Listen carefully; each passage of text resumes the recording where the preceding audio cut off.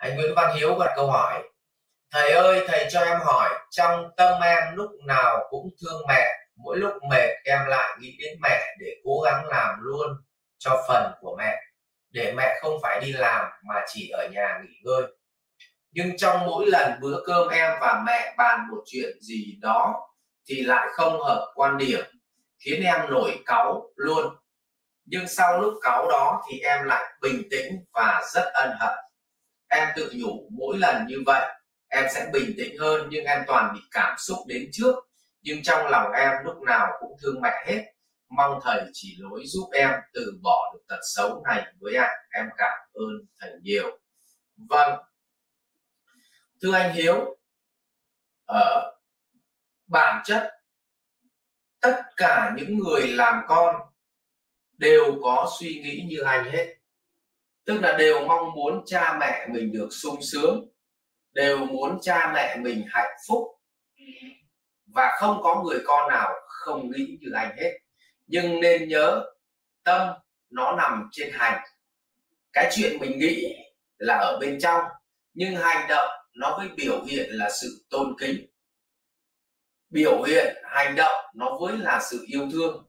Chứ chưa ai nói mà yêu thương mà dừng lại ở tâm cả. Mà yêu thương nó phải xuất hiện từ đức, tức là đức là hành, và tâm là thiện. Nhưng mà thiện nó phải ra được hành động cơ, thì cái tâm đấy nó mới gọi là tâm khai phóng. Còn nếu không chỉ là tâm khai mở, tức là mình nghĩ mình thương cha mẹ nhưng không làm được. Vậy thì việc đầu tiên mà bạn rất muốn tốt cho cha mẹ, nhưng mỗi một lần bàn chuyện thì bạn lại nổi cáu, thì bây giờ chúng ta quay trở lại vấn đề nằm ở đâu, nguyên nhân. Thì thưa bạn, là nguyên nhân con người ta dễ sân lên bởi có mấy nguyên nhân. Thứ nhất là nguyên nhân là tham. Ví dụ bạn muốn tham một cái gì đó thì bạn cũng rất dễ nổi sân. Vậy thì ở đây bạn không phải tham của người cho mình, tức là bạn không phải giành giật tiền của cha mẹ, cho nên bạn không phải cái loại tham đấy rồi. Loại tham thứ hai là tham của mình cho mình.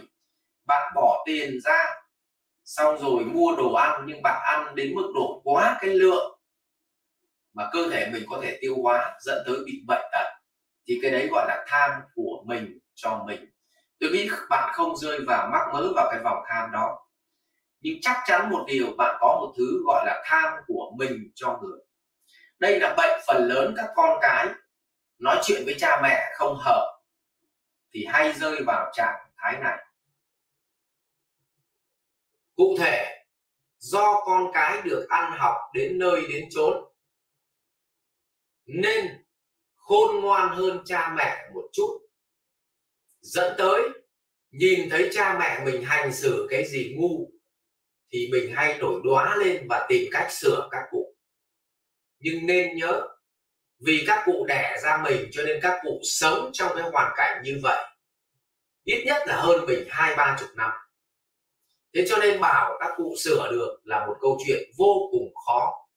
Vậy thì việc đấy là việc của các con là phải chấp nhận. Đừng tham của mình cho người nữa thì nó sẽ không nổi cáu lên. Và ngày nào bạn còn tham của mình cho người là ngày đó bạn còn nổi cáu. Và đây là căn bệnh của rất nhiều bậc con cái học cao. Bậc con cái học cao nhưng quay sang bất hiếu với cha mẹ.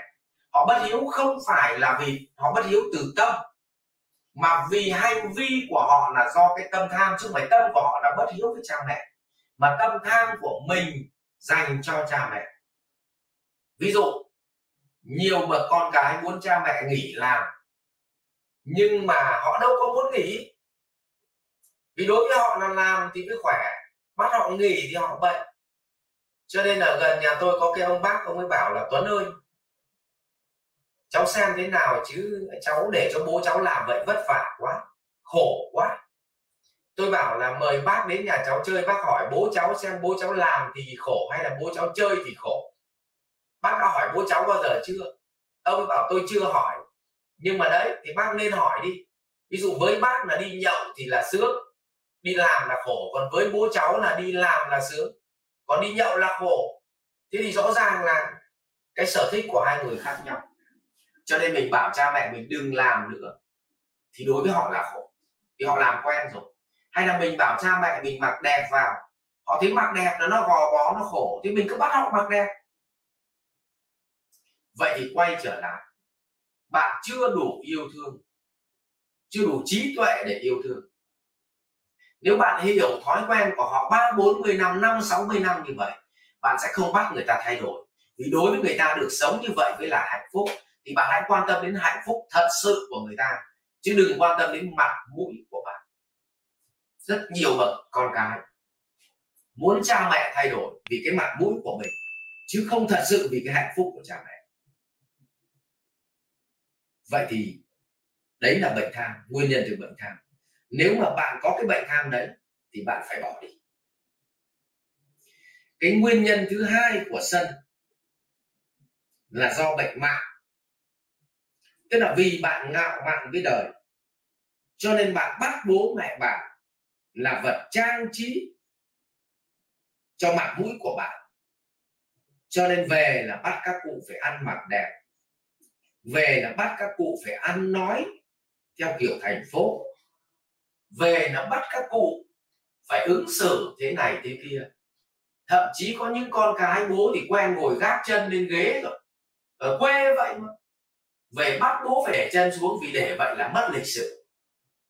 Tức là họ sửa cha mẹ vì mặt mũi của họ, chứ thật sự không phải họ quan tâm đến cái giá trị hạnh phúc thực của cha mẹ. Đây là bệnh của rất nhiều đứa con bị mắc phải cái đó.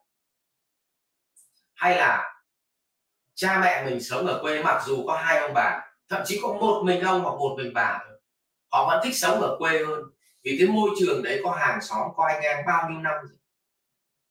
Có khi lôi họ lên thành phố với là làm khổ họ, nhưng mà vì mình sợ mình phải đi về nó khổ, cho nên bắt bố mẹ lên thành phố. Vậy thì mình quan tâm đến hạnh phúc của mình, chứ đâu phải quan tâm đến hạnh phúc của cha mẹ. Thì đây là bệnh của nhiều đứa con, cho nên sinh ra sân. Vậy có hai căn bệnh mà con cái sân lên với các cụ, hai căn bệnh chính mà đôi khi chúng ta vẫn tưởng là mình tốt, chứ không biết là mình bất hiếu. Căn bệnh một là căn bệnh gì ạ? Tham của mình cho người. Căn bệnh thứ hai là căn bệnh ngạo mạn, cho nên bắt cha mẹ phải thay đổi theo mình để giữ cái mặt mũi cho mình, mà không quan tâm đến hạnh phúc và thói quen thật sự của các cụ. Còn tất nhiên có một bệnh tham nữa là tham của người cho mình.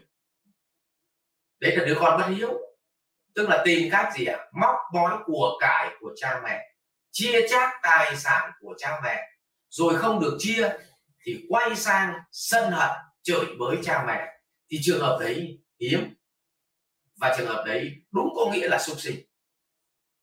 Đấy, thì thưa với anh Hiếu như vậy, nếu anh tìm ra nguyên nhân của mình tham thì chắc chắn anh sẽ chữa được. Đấy là gốc của bệnh. Nếu anh tìm ra nguyên nhân của mình là ngạo mạn thì ngày mai anh đừng phải giữ mặt mũi, đừng bắt cha mẹ mình giữ mặt mũi cho mình nữa, mà hãy tập trung vào hạnh phúc thật sự của cha mẹ. Lúc bấy giờ cái tâm tốt với cha mẹ nằm ở trong đầu, nhưng biến thành đức, tức là biến thành hành vi ứng xử, thì lúc bấy giờ thì cái tâm ấy mới gọi là cái tâm yêu thương tròn trịa. Người ta gọi là gì ạ? Biết cách yêu thương, chứ không phải là yêu thương. Rồi ạ, cảm ơn Nguyễn Văn Hiếu. Chúc em sớm giữ được cảm xúc và ứng xử với cha mẹ một cách từ tốn, nhẹ nhàng. Cái này Đức Phật gọi là lời nói ôn hòa. Rồi, cảm ơn câu hỏi của bạn. Học viện Doanh nhân CEO Việt Nam cảm ơn bạn đã quan tâm theo dõi.